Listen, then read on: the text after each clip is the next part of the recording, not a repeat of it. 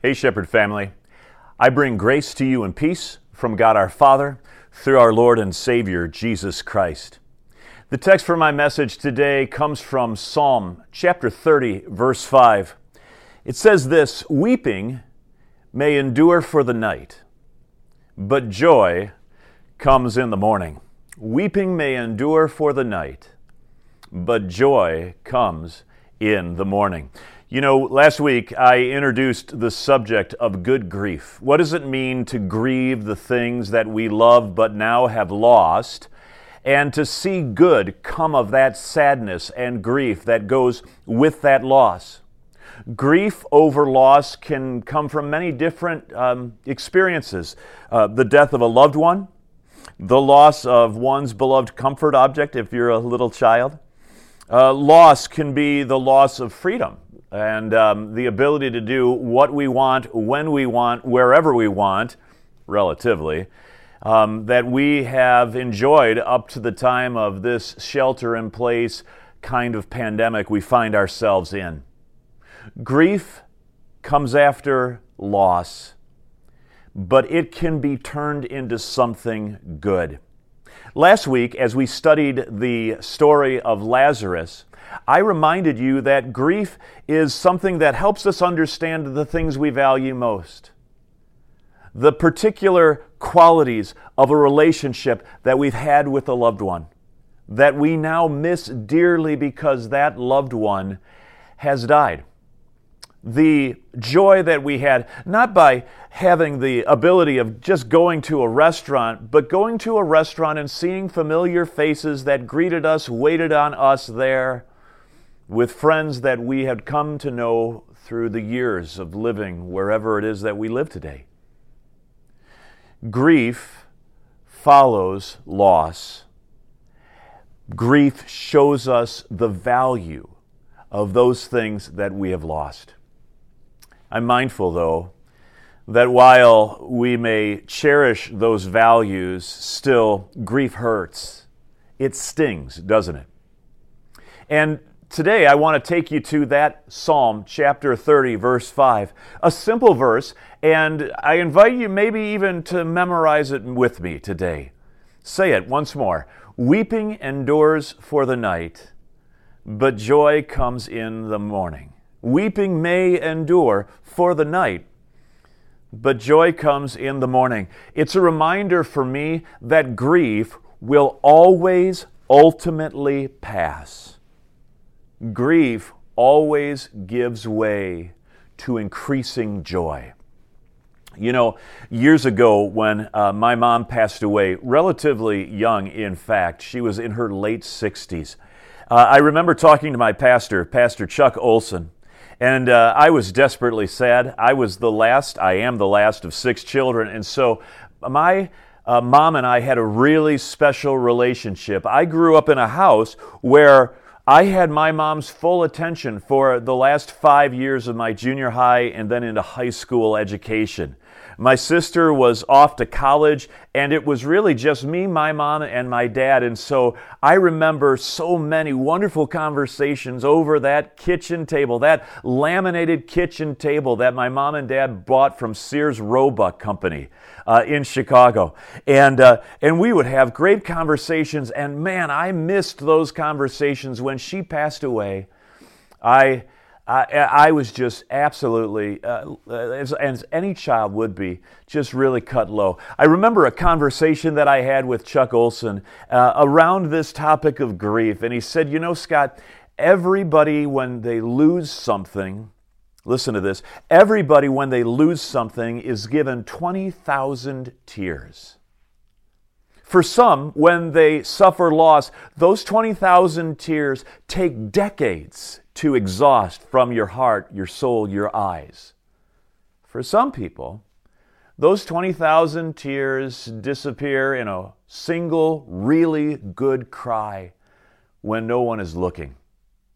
Maybe you've thought to yourself one of two things. The first is, wow, this person, their parent, a loved one has died. I have never even seen them cry. They seem as if there is no grief at all in them.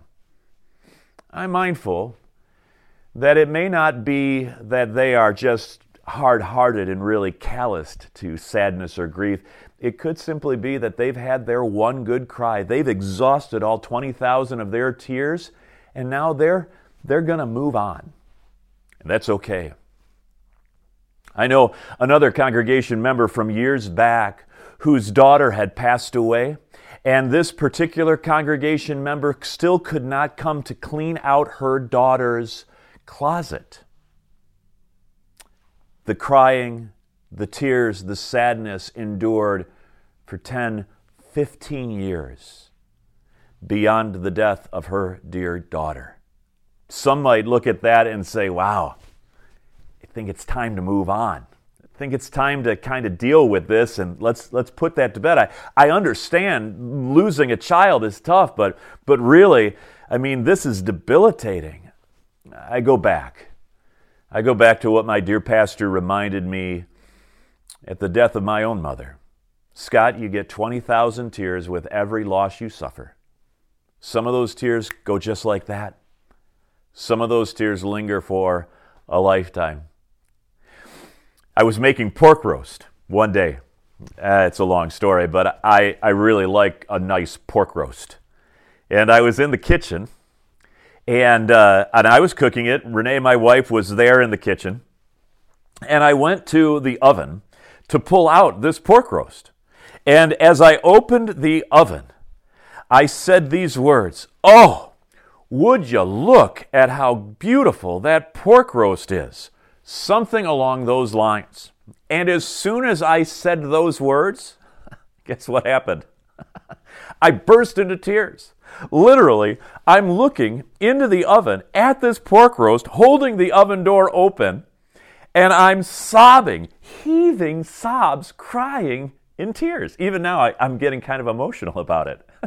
Now, my wife, Renee, is standing off over by the sink, and she turns around, and she's like, Scott, it's just a pork roast. I don't think we need to get this emotional about it. Well, the thing about it is that as I was pulling that pork roast out of the oven, as I said those words, "Look at how beautiful this pork roast is," I remembered in that moment, now this is probably 12 years after my mom had passed away, I remembered in that moment that was what my mom would typically say back when I was growing up, when she would pull a pork roast out of the oven. She would say something along the lines, "Oh, look at how beautiful this pork roast is." And when I thought about those words, staring at a pork roast, for goodness sakes, the flood of tears came. And I started again working through the 20,000 tears that I had, that God gave me, as I mourned the death of my own mother.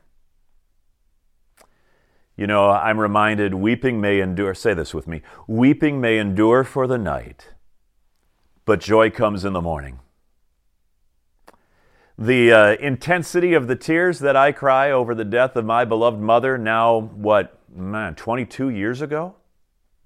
Fewer, far between, not so intense, but every so often, my heart wells up, I get a lump in my throat, and that weeping that does endure for the night, it hits me again.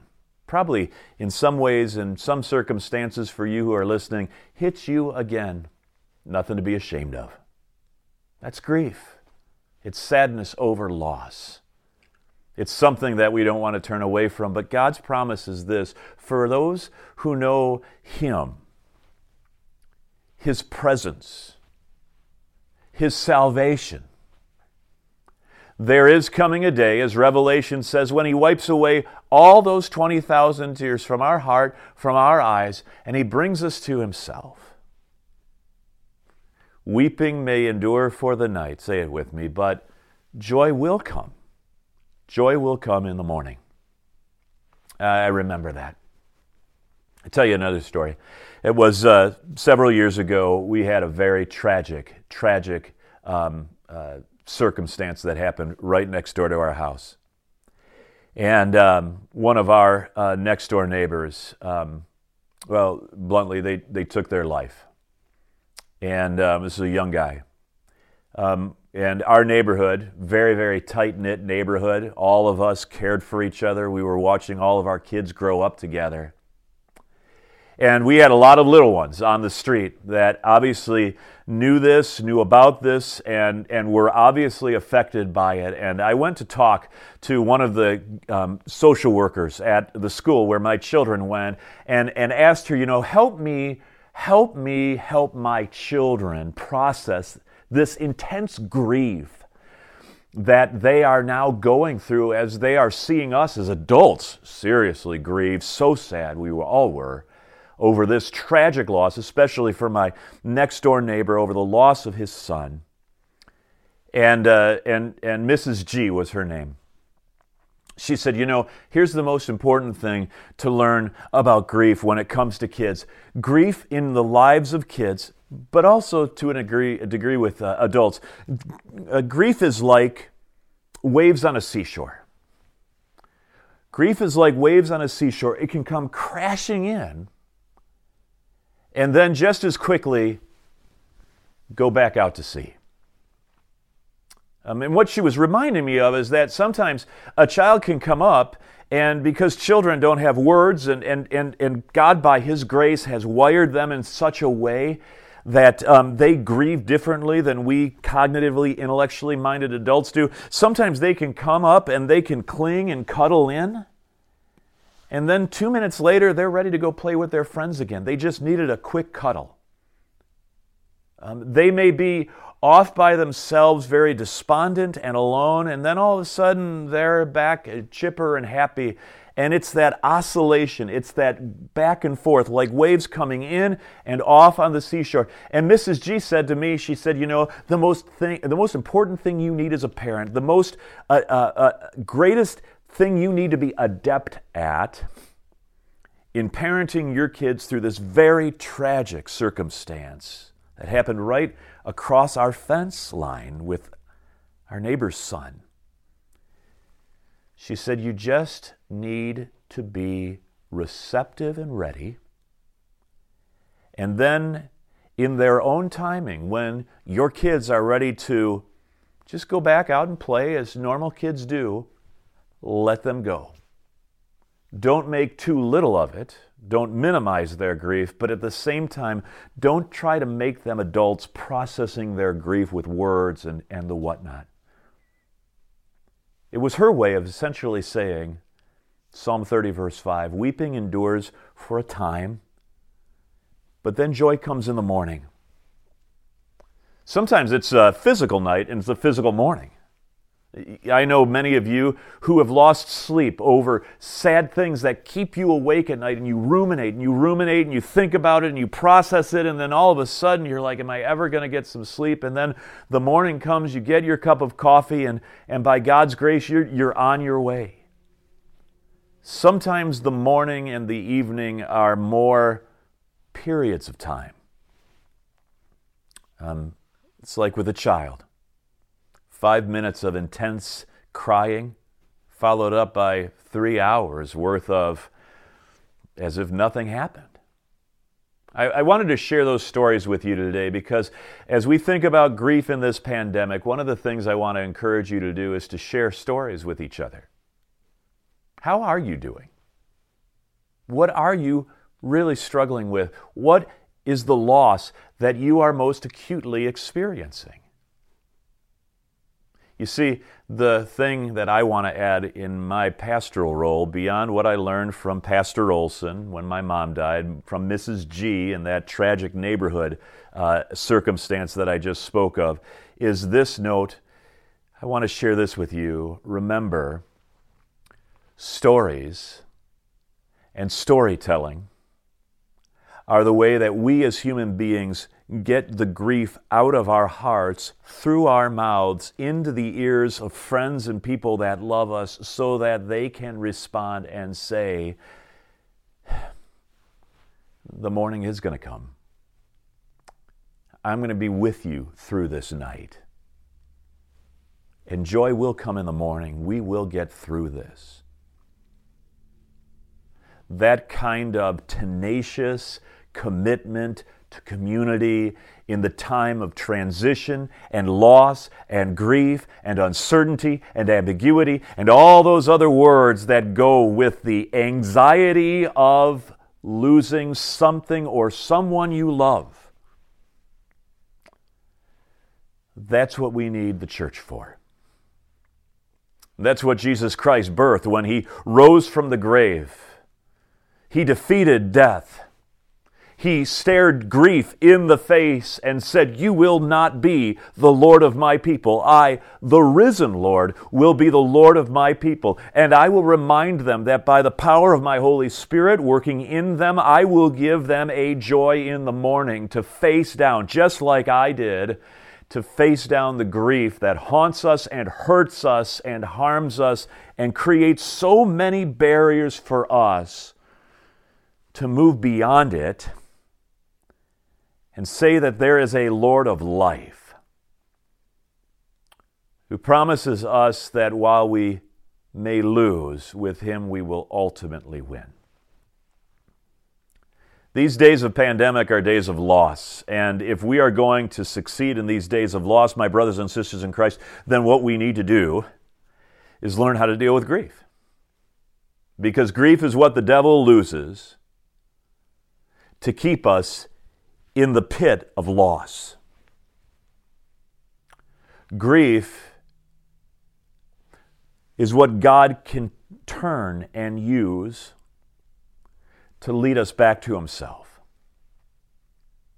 And so, while weeping may endure for the night, I pray this morning, or this afternoon, or whenever you're listening to this recording, I pray that you will learn that joy does come in the morning.